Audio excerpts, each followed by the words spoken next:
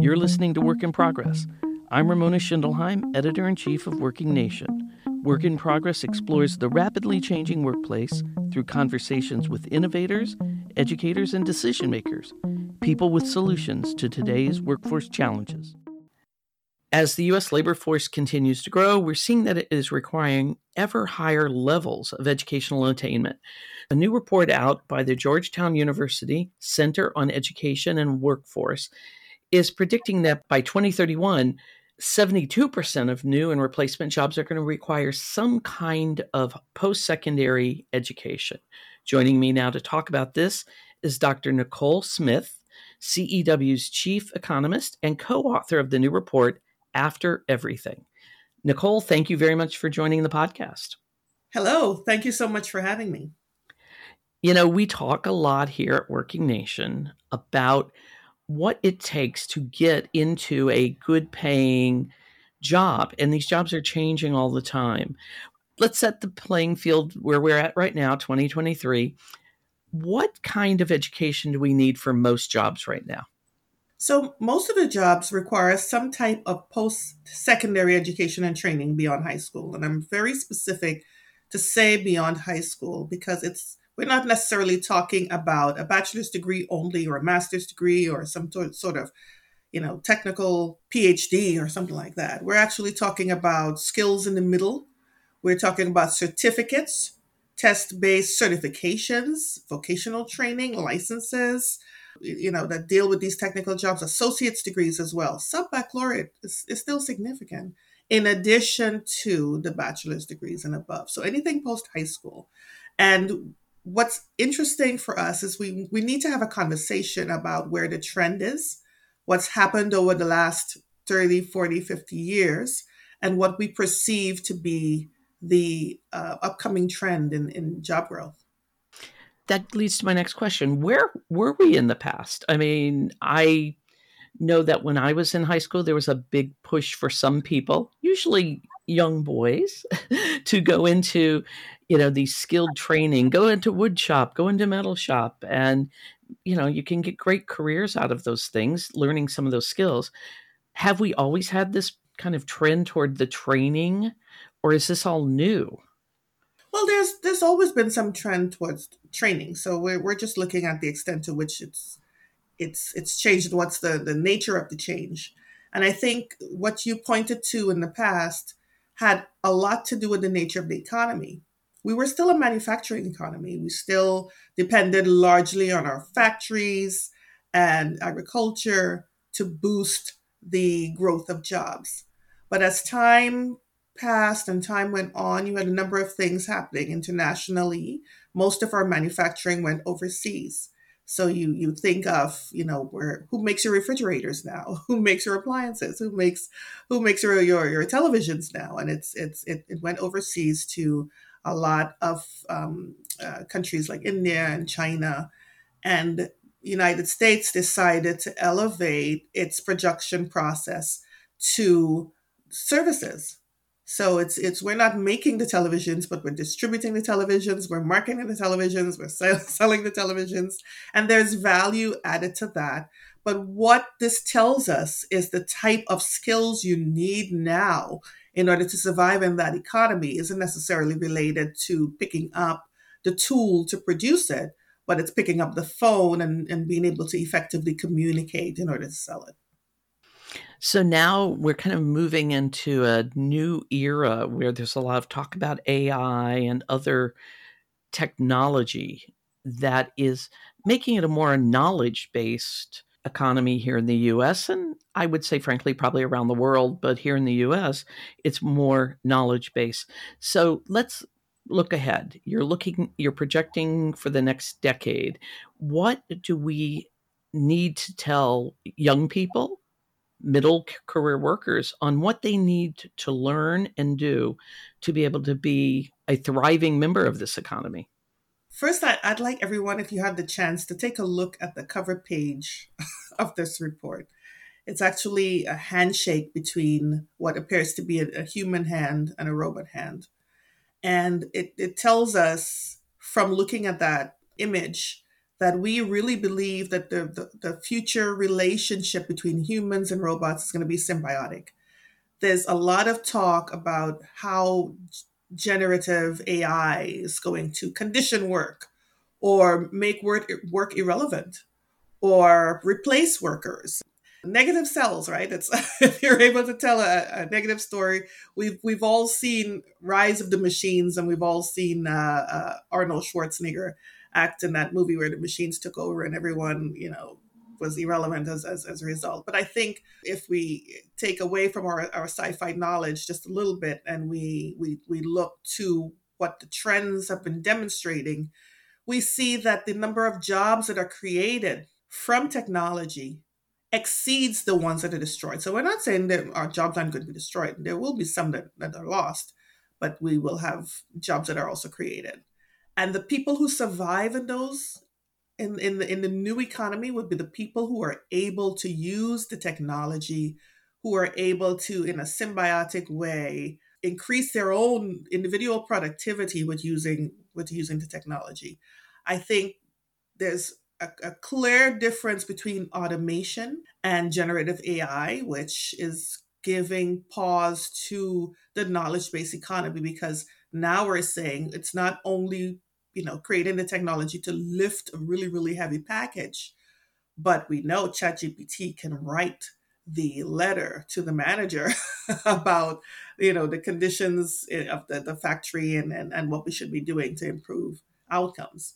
So I think here the concern is how are we to utilize information to increase our productivity. We will be talking more about complementarity between humans and the technology, much more so than substitution between humans and technology.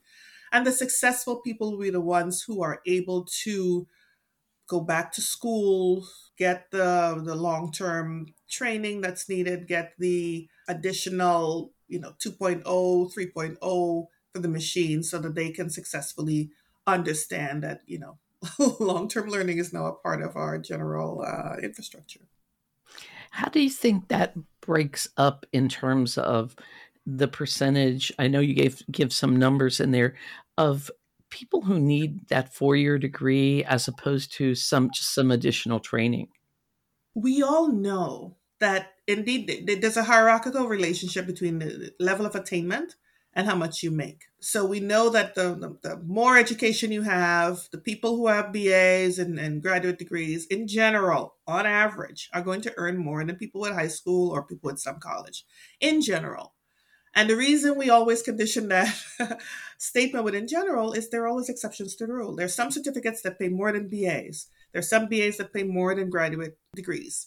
So how do you determine which individuals need what in order to succeed in this marketplace? It's a little bit of, well, we know we're going to need a little bit more.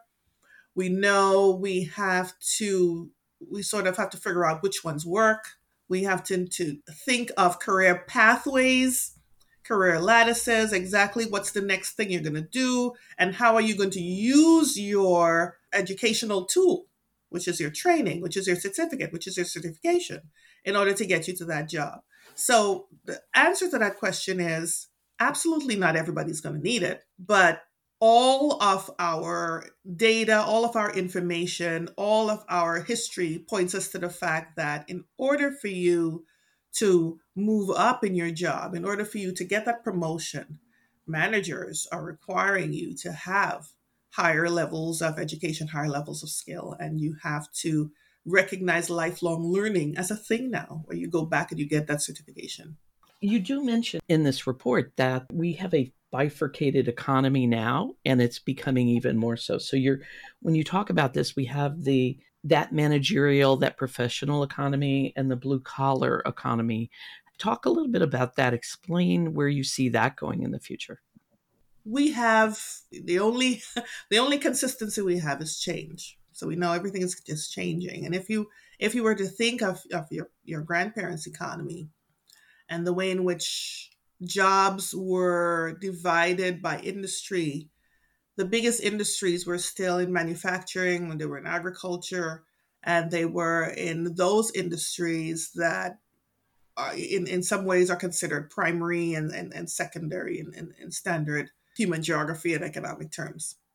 So the way in which the economy is changing now, it's sort of moving into those that require extremely high levels of education and those that require, middle skills or even some high school.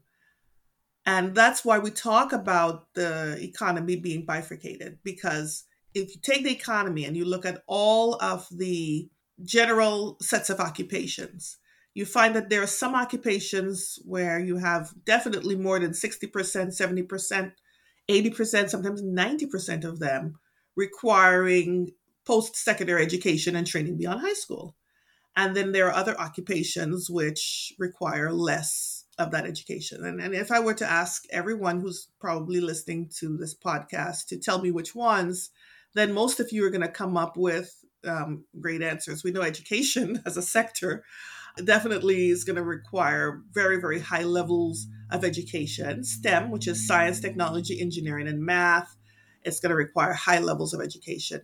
Community services and the arts also require high levels of education. And that's usually because if you think of community services as social workers and those people who are going to, going to be getting in your head and talking to you about life and those types of decisions, we require them to be highly educated, and they're going to have to go back to school for master's degrees and above.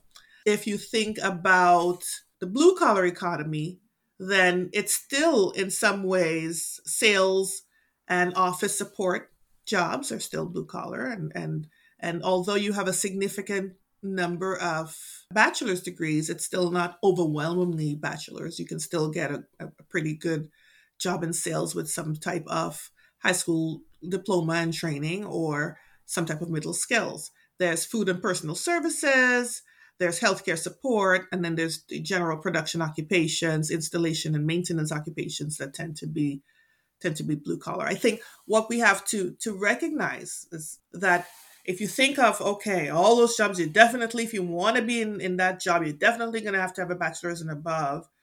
And you think of the economy as telling you, these are the bachelor's and above jobs. These are the middle skills or high school jobs. In the future, the number of jobs available to middle skill and high school is shrinking and continues to shrink.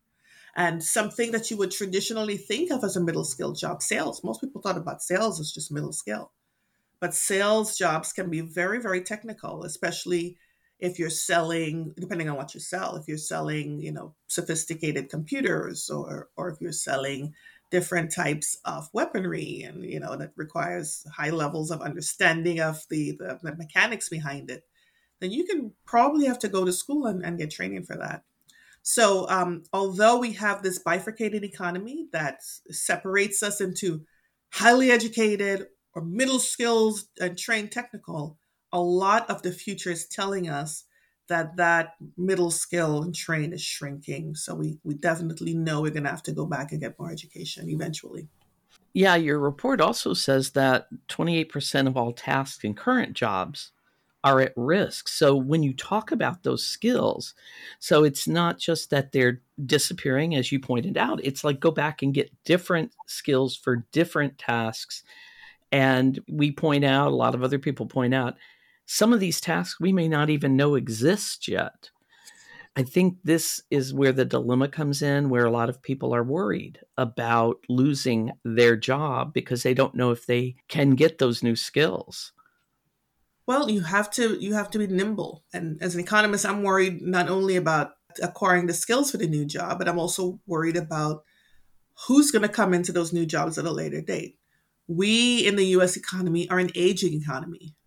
We're an economy where most of the workers, the baby boomers, have been threatening to retire for a long time. But eventually, healthcare concerns and just aging is gonna take over. So we're gonna have a very sophisticated, very talented, very highly trained baby boom economy that's retiring.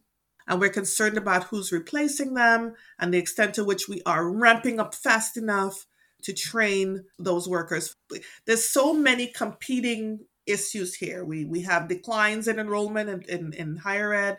We have huge amounts of student loans and student loan repayments that are, are two of the issues, leading people to really give pause when it comes to deciding on higher ed.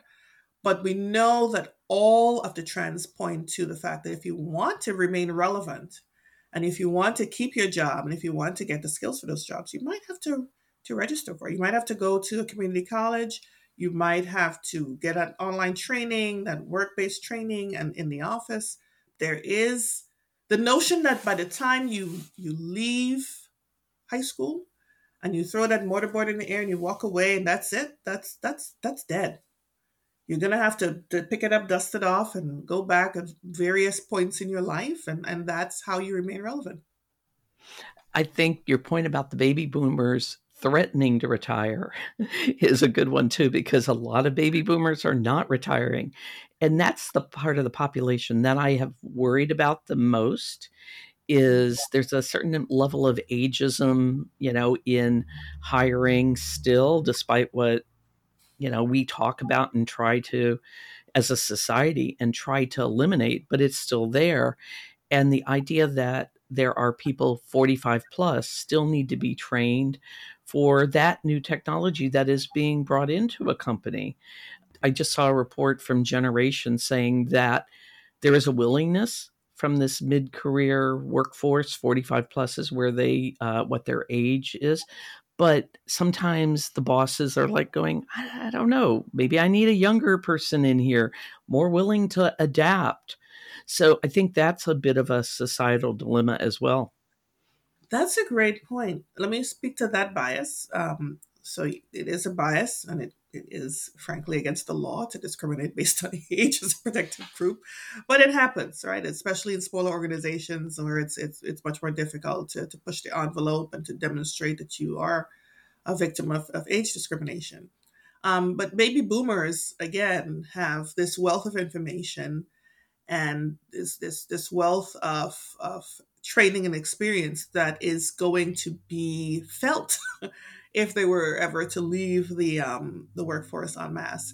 And I think in some ways the COVID-19 pandemic was a little bit of a precursor of what that could mean, because the baby boomers were the most vulnerable of the age groups and so required to pull themselves away. If you think of all the bus drivers and all the people in MTA and who just said, "Hey, my health and my life is at risk. I'm going to pull out, and even if it's temporarily." And we found that SEPTA, New York, and those are the examples that I have at my fingertips, had to offer incentives to try to get them to come back out. I mean, financial incentives to train the next, sets of workers to do that job. So that ageism is discriminatory, and it's really going to bite a lot of us, where if you continue to do that. But I think that there's a lot of discrimination that millennials and younger workforce face as well, because there's this notion that they tend to be very self-indulgent, and the work or the job that they do is secondary to their life balance. It's more like life balance more than life work balance. So there's some discrimination there where people might feel, I don't know, I hired this person and I'm not going to be able to see them, when going gets tough, because they'll definitely prioritize life over work. And we know the baby boomers have not done that. Baby boomers, to some extent, were the ones who created the problem with work-life balance, from working all those extra hours and creating that idea of how you should work. So I take your point about ageism and that perception, but I think it's going to be difficult, especially in this tight labor market, especially when it's hard to find those workers to exercise any of that power over them, because you're really gonna lose out and feel it in the bottom line. I concede to your point as well. There is bias against millennials for exact reasons you say. And I really do hate that, again, as a society, that we do lump everybody into different categories like this, because it's an individual thing. It's a person's own makeup as whether or not they are up to the job or not, no matter what their age is, and that, where their commitment is and what their skills are. And so I reject all of this. Let's stop being biased. Let's make sure that people have those opportunities no matter what their age, young or old. My little high horse that I get on, right? But I'm sincere about it too. I really feel like we need to address this and really just address people for who they are and the skills they bring to a job. Absolutely. And don't forget the original biases, which were gender bias against women in the workforce. And, so kind of wrapping this up, do you have any advice for workers, job seekers on where they should be looking for the jobs of the future or what they should be doing now? We've talked a little bit about it, but kind of, give me your final thoughts on it. So, words of advice. I mean, who's looking for jobs of the future? Anyone who's working now, they're in the job of the future. Okay. If you are in college, I think you might be thinking, if you're a college student and you're 100% enrolled, you might be thinking of, okay, how can I position myself so when I jump out there, I can get the best thing that's possible? Because, they have an added disadvantage. There's many jobs asking for experience, but not allowing you to have the experience to get the experience. So they have that added disadvantage. And any words of wisdom I would offer to the young college grads is get an internship, hopefully paid, of course, and in your field of study, so that you can obtain those firm specific knowledge, so that by the time you actually graduate, you come in there with a little edge, and you sort of know what's required of that job, what the nature of that job, and the office culture, and those are the things that those soft intangibles that you learn on the job, while you can't get that in a classroom at a distance. And I think for the adult workers, the more mature workers, don't close your eyes and your ears to lifelong learning. I think all of these things are done incrementally, and perhaps just the extra couple months to re-up in a certification can go a long way to make you much more marketable than the next person. So if we are just emotionally open to the notion of going back to school, not necessarily sitting in the classroom, but just getting the extra certification to get that job, then that's useful. And I think my very last point would be to employers, that they themselves have to recognize that you need to invest in your human capital. I mean, machines break down, you pay to get them, fixed, right? Your human capital is your resource, your human resource. You have to make sure that they are always equipped, pay for the training to, so that they can get that 2.0 and add to the bottom line of your business. Nicole, thank you so much for talking about this subject, and your report is great, and I love your insight around it. So thank you so much. Thank you so much for having me, Ramona. I've been speaking with Dr. Nicole Smith, the Georgetown University Center on Education and Workforce, their chief economist and co-author of the new report, After Everything, which you can see on our website. I'm Ramona Schindelheim, editor-in-chief of Working Nation. Thank you for listening.